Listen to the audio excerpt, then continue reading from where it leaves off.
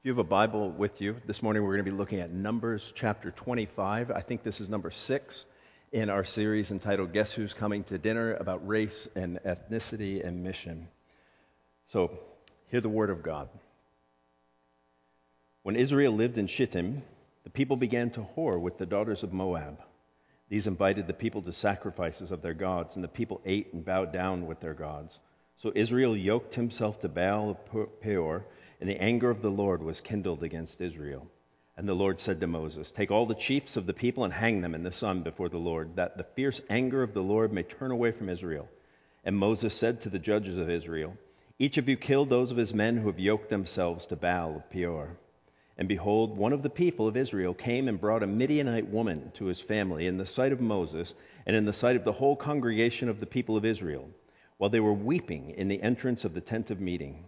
When Phinehas, the son of Eleazar, son of Aaron the priest, saw it, he rose and left the congregation and took a spear in his hand, and went after the man of Israel into the chamber and pierced both of them, the man of Israel and the woman, through her belly.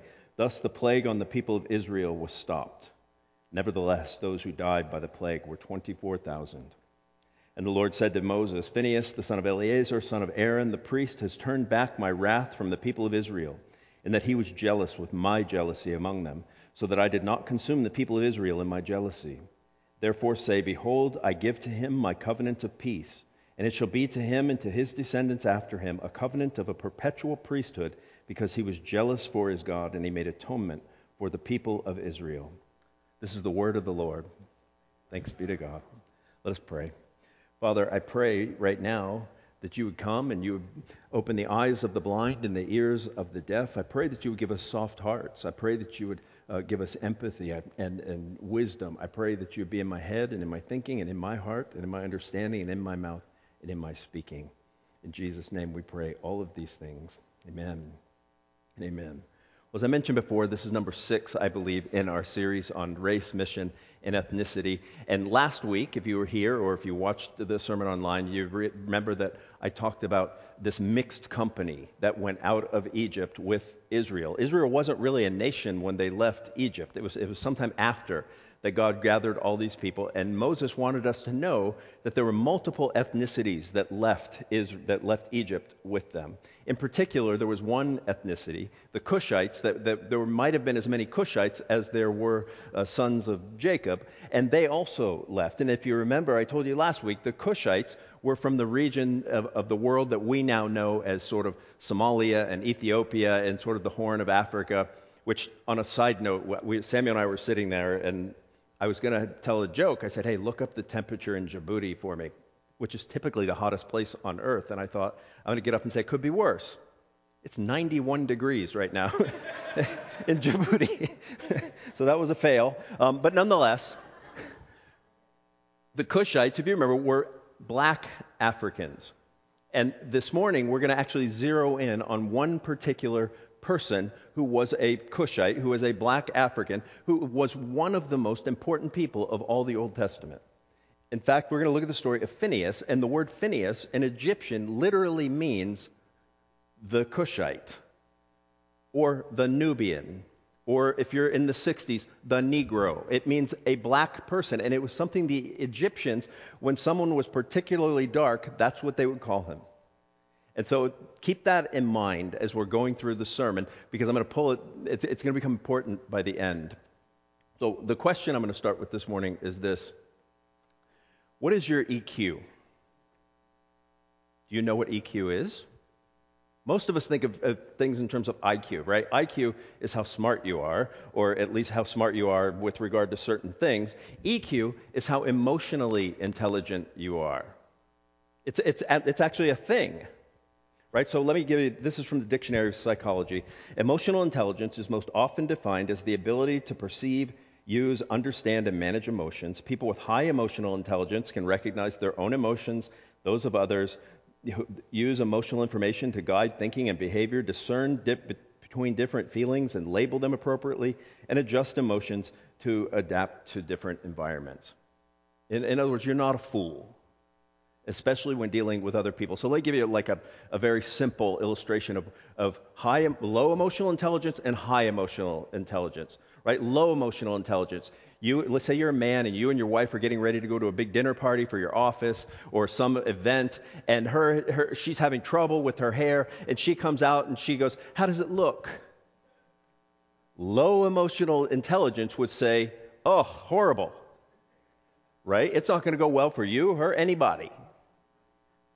She comes out and asks the same question. High emotional intelligence would say, if you're asking me if you're going to be the most beautiful woman at the party tonight, thumbs up, right? In other words, you're actually using emotional information, and you're not saying foolish things. You're taking into account what other people feel and think. So, for example, it's measured in 5 areas: self-awareness, like do you know your own emotions; self-regulation, are you able to control and redirect disruptive emotions; social skill, can you manage relationships and get along with others; and the 2 I want you to keep in mind today as we're talking is empathy, considering other people's feelings, especially when making decisions, and motivation, being aware of what motivates them. Okay? So the big things about emotional intelligence I want you to think of is empathy and motivation. You see, as we're looking at this series on race and ethnicity and mission, especially as a church that is predominantly white, one of my hopes and goals for this whole sermon series is to increase our congregation's emotional intelligence. Increase our congregation's ability to empathize, increase our congregation's ability to understand where other people are coming from, because to the extent we do that, we will be able to have better relationships with them and to bless them. So, with all of that said, we're going to look at 3 things this morning. We're going to look at, first, a sneak attack that takes place. Secondly, we're going to look at an improvised intercession. And finally, we'll look at a perpetual priesthood. So, what do I mean by sneak attack? Well, basically this. So if you remember when Israel left Egypt, God said, I want you to go from Egypt to the promised land, and I promise you that I will take care of you the whole way. In other words, I promise you that I will get you into the land of Canaan. And the journey from Egypt to the land of Canaan should have taken about 9 months with as many people as they had. It took 40 years. Now, why did it take 40 years? Well, it took 40 years partly because Israel was so hard-hearted, partly because Israel complained so much. It's sort of like they would complain and God would be fed up with it, and he would sort of just say, take another lap around the desert. Just take another lap. Just keep going. Do it again. Like maybe at some point you'll get it. And at some point he actually says that this generation is such a bunch of complainers, you're not even going to enter the promised land. So you're just going to walk around the desert until all y'all are dead. And that's what he does. And so the other issue, besides their complaining, besides their hard-heartedness, the other challenge they had from making it from Egypt to Canaan was that there were a lot of hostile people in the way. And that was one of the ways and one of the things God promised he would take care of for them. And so as they traveled across from Egypt to Canaan, they ran into all these hostile peoples. And the book of Numbers gives us a lot of accounts of those battles and things that happened. You see, when you consider what is the book of Numbers all about, it's really, we call it Numbers in English because there are 2 censuses in there. But in Hebrew, the title of the book of Numbers is In the Wilderness.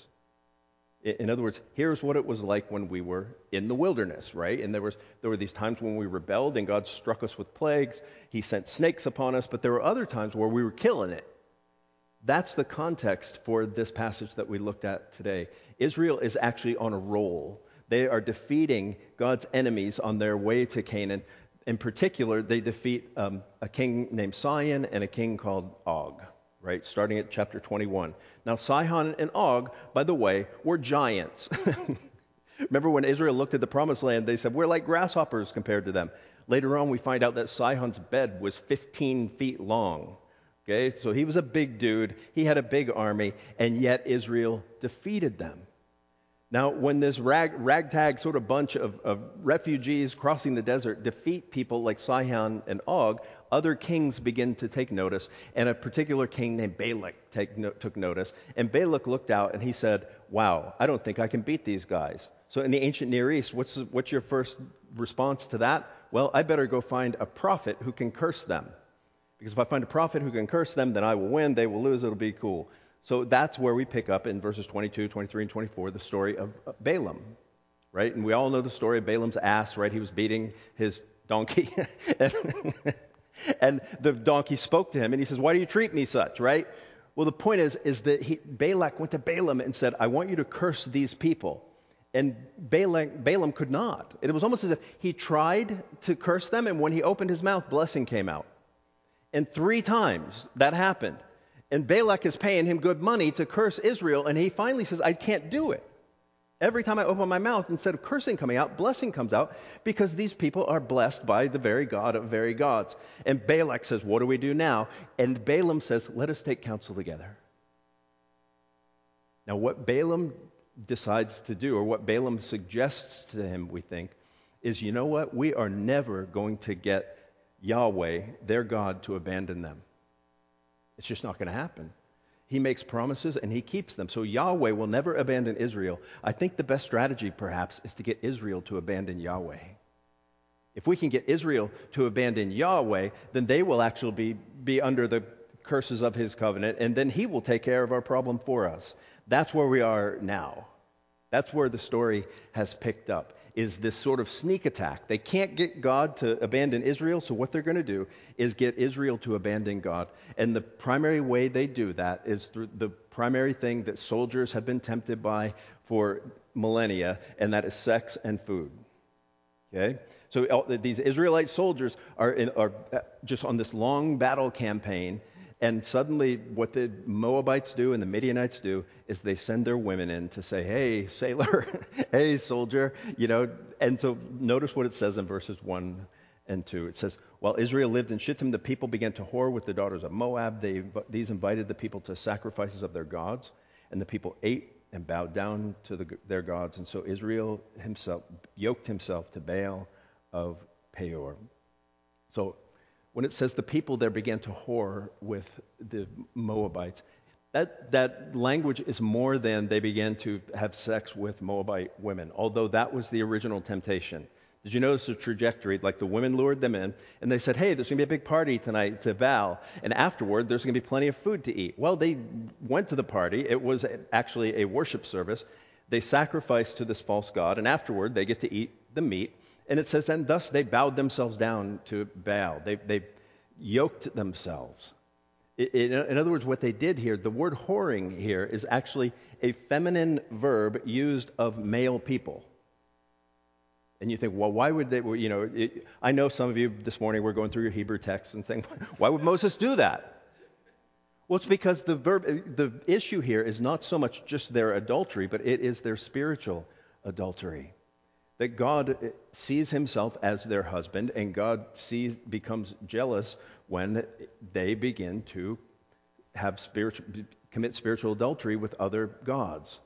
And so, because what is it? Remember the Ten Commandments say that God is what? What kind of God is he? He's a jealous God. I mean, it's something to take into account. I think we forget that, right? If you're a Christian, if you're like me, you sort of get in this mode of you're like, okay, I wake up in the morning, I read my Charles Spurgeon, I do this, I say my prayers, I go to work, I do the same thing. My wife and I have devotion after dinner. We go to bed, wake up, lather, rinse, repeat. It's sort of almost like math. It's like a routine. And yet when you consider the God of the Bible, he is actually a person, and he becomes jealous for us. That the reason God becomes angry here is not just because we violated the law, therefore I'm angry. He becomes angry because he loves us. And he wants to be our spiritual husband, and when we commit spiritual adultery and violate that, he becomes upset, right? I mean, I guess where I'm going with that is that Israel is not the only ones who commit spiritual adultery. We often look at the Old Testament and we sort of laugh and say, oh, Israel, they had to take another lap around the desert. Oh, Israel, all they do is complain. Oh, Israel, oh, Israel. And then oftentimes I think we don't really look in the mirror. You and I commit spiritual adultery anytime that you say, my hope and comfort is in anything else than God and in the person and work of Jesus. Ask yourself that. Where is your hope and comfort in life and in death? Is it that your family's going to turn out okay? Is it that you're going to save enough for retirement? Is it that, that you're not going to have to wear a mask again when variant D comes upon us, right, or whatever? If your hope and comfort is in any of those kinds of things besides the Lord your God, you are a spiritual adulterer. And God becomes upset at that. I remember when I was at Florida State, this was the kind of passage. I took a religion class. I was an English major, but I took some religion classes just to see. I was a new Christian. I thought, oh, maybe I'll learn something from these professors. LOL. But I remember sitting in class, and we had this really sweet older professor, and this was the kind of passage he would say, now, students, this is the classic example of the Old Testament God of wrath, right? That almost as if God is just waiting for Israel to screw up, and as soon as they do, bam, he's going to get them. And I remember sitting there thinking back then, when I was a young skull full of mush, when I didn't know anything about anything, thinking, seems like there's a lot of wrath in the New Testament too. Right? Because I was reading my Bible all the time. You look at Ananias and Sapphira, they tell a lie, and it's like, boom, they drop dead. And the more I learned about the gospel, I realized that the supreme act of wrath in the whole Bible is actually the cross of Jesus. That if you want to see what the God of wrath is like, look at the cross. And what happens at the cross of Jesus is God pouring out all of his wrath, all of his anger, and all of his disappointment and hatred of spiritual adultery on the only person who was ever faithful. So that all the spiritual adulterers could be forgiven and be counted as faithful. That's what happens in the New Testament. And because of the cross, God's honor is preserved, his justice served, we experience forgiveness. And this actually is what happens in this story next.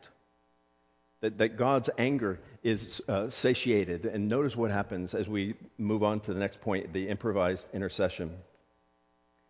It says in verse 4, it says, take all the chiefs of the people and hang them in the sun before the Lord, and that the fierce anger of the Lord may turn away from Israel. And Moses said to the judges of Israel, each of you kill those of his men who have yoked themselves to Baal of Peor.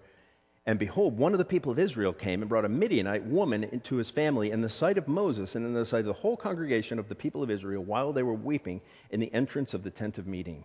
And when Phinehas, the son of Eleazar, son of Aaron, the priest, saw it, he rose, left the congregation, and took a spear in his hand, and he went after the man of Israel into the chamber and pierced both of them, that the man of Israel and the woman through their belly. Thus the plague on the people of Israel was stopped. So what happens here? First, God comes, he's angry, and he tells Moses, take all the chiefs of the people and hang them in the sight of the people. Now, hanging sounds bad, but this is worse than hanging, because the word there is actually impale. In other words, he says, take basically those who were, even if they committed spiritual adultery or not, if their people did. In other words, the buck stops with the leaders, and he says, so I want you to take the leaders of these people, and I want you to impale them in the sight of the people, so that they may know, like, what happens, right? Cursed is everyone who is hung on a tree. And then he says, I want you to actually root out the people who actually did this, and I want you to punish them as well. And so something between that and verse 6, Israel must have become a plague broke out.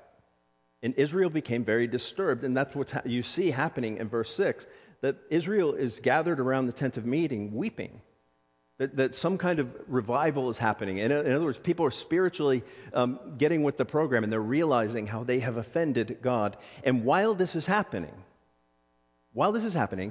an Israelite soldier brings a Midianite woman, almost like he's sort of tiptoeing through the crowd. Shh, they're all praying right now. And it says he's taking them to his brothers, is actually what the language says. And he does that in the midst of the people. It's almost this flagrant violation. The people are repenting. The people are trying to get with the program. And this guy comes with a woman through the middle of the people, and he is going to sleep with her. And in fact, that's what he does. And it says in verse 7, when Phinehas, the son of Eleazar, son of Aaron, the priest, saw it, he rose, left the congregation, and took a spear in his hand, and he went after the man of Israel into the chamber and pierced both of them. And the man of Israel and the woman through her belly. Thus the plague on the people of Israel stopped. So what Phinehas does, Phinehas is a priest, and Phinehas basically sees what's happening. He gets up, he leaves, he takes a spear, he goes into the tent where apparently this man and this woman are involved, and he shish kebabs them. He takes one spear and puts it through both people, and he puts it through pretty significant places for the sin that they are committing. Now, by the way, this is not out of character for Levites. If you think about it, this event is very much like Exodus chapter 32. And in Exodus chapter 32, the golden calf, remember Moses came down and they made a golden calf, and God's anger was about to be released, and Moses said, who is on the Lord's side? Basically, who will stand against this? Who is on the Lord's side? And the Levites stood up. And it says, and the Levites went out, and they killed 3,000 of their brothers that day. In other words, the Levites are this fierce tribe that are known for their violence. And so who better to make priests than the fierce individuals that are known for their violence? That's what God has done. And Phinehas more than all of them. And Phinehas has come, and he has basically stood up, and he has taken action to end this sin in the middle of Israel. How is God going to react to that? How will God respond? Would he respond at all? Does it matter at all? And it's interesting because notice how God does respond. And we'd move right on to a perpetual priesthood. It says, and the Lord said to Moses, Phinehas, the son of Eleazar, the son of Aaron, the priest, has turned back my wrath from the people of Israel, in that he was jealous with my jealousy among them, so that I did not consume the people of Israel in my jealousy. Therefore, behold, I give him my covenant of peace, and it shall be to him and to his descendants after him a covenant of a perpetual priesthood, because he was jealous for his God and made atonement for the people of Israel. So first of all, verses 10 and 11, we see in Phinehas an incredible amount of emotional intelligence. Except the emotional intelligence he's exhibiting is not having empathy with how the people of Israel are feeling right now. It's empathy with how God himself feels. And apparently that's pretty uncommon. Notice what God says. It says that he was jealous with my jealousy among them.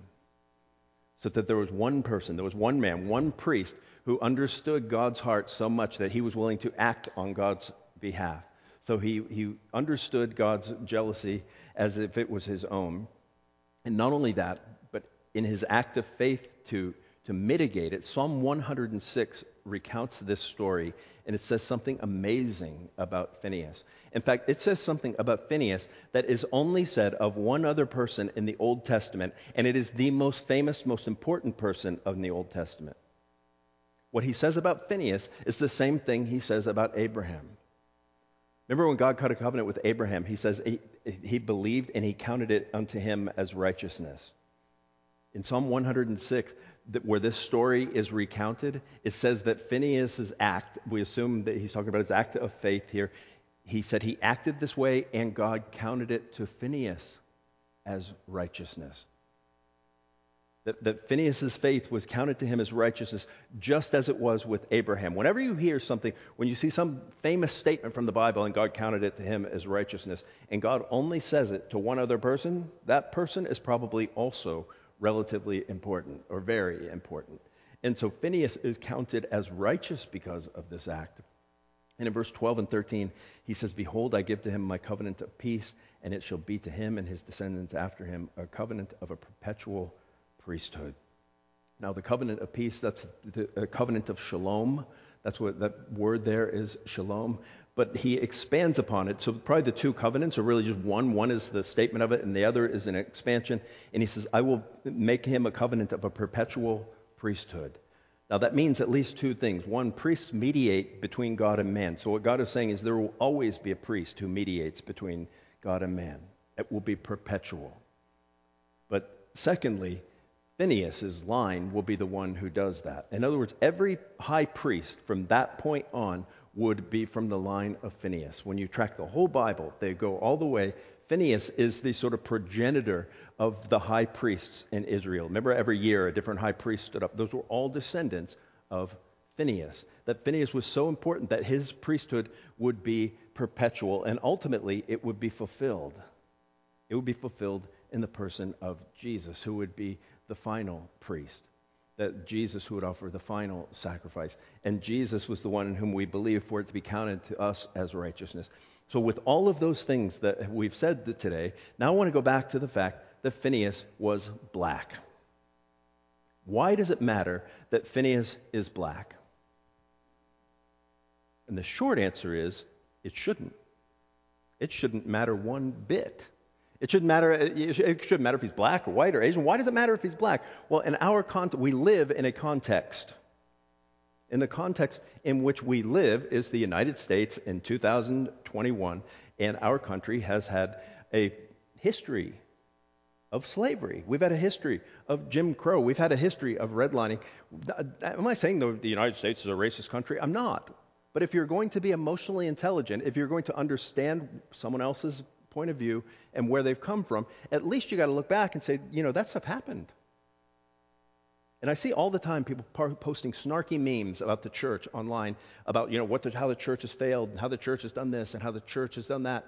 You know what? I didn't become a Christian until I was an adult. So a lot of times I look at that and I'm like, well, I wasn't a part of that. But does that mean I don't need to understand what other people have gone through? It doesn't. Let me read to you something, why it's important. You see, the way we read the Bible affects things. The way we read the Bible, it's like, when I was in a Ranger battalion, my first 2 years I spent I carried a mortar. And whatever trajectory you shoot from, that's going to determine where you land. And so if your trajectory is wrong, you're going to land in a wrong place. So if your trajectory of Bible reading is wrong, you're going to land in a wrong place. So let me read you what Daniel Hayes said about Phineas. He said, imagine the different route American Christianity might have traveled if the translators of the King James Bible had known Egyptian and thus translated Phineas as the Negro. Early Americans would have read,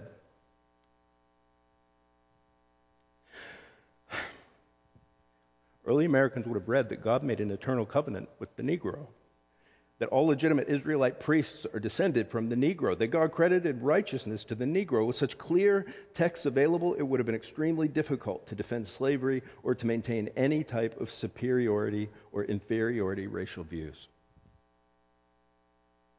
You see, unless we admit that we've read the Bible incorrectly from time to time, there's no going forward. I mean, people, if you look out, people are complaining about critical race theory and anti-racism and all these things. I don't blame them, because if there's nothing else, why wouldn't you try and find some theory that can help us deal with this sort of elephant in the room? Well, the good news of the gospel is that we have the answer.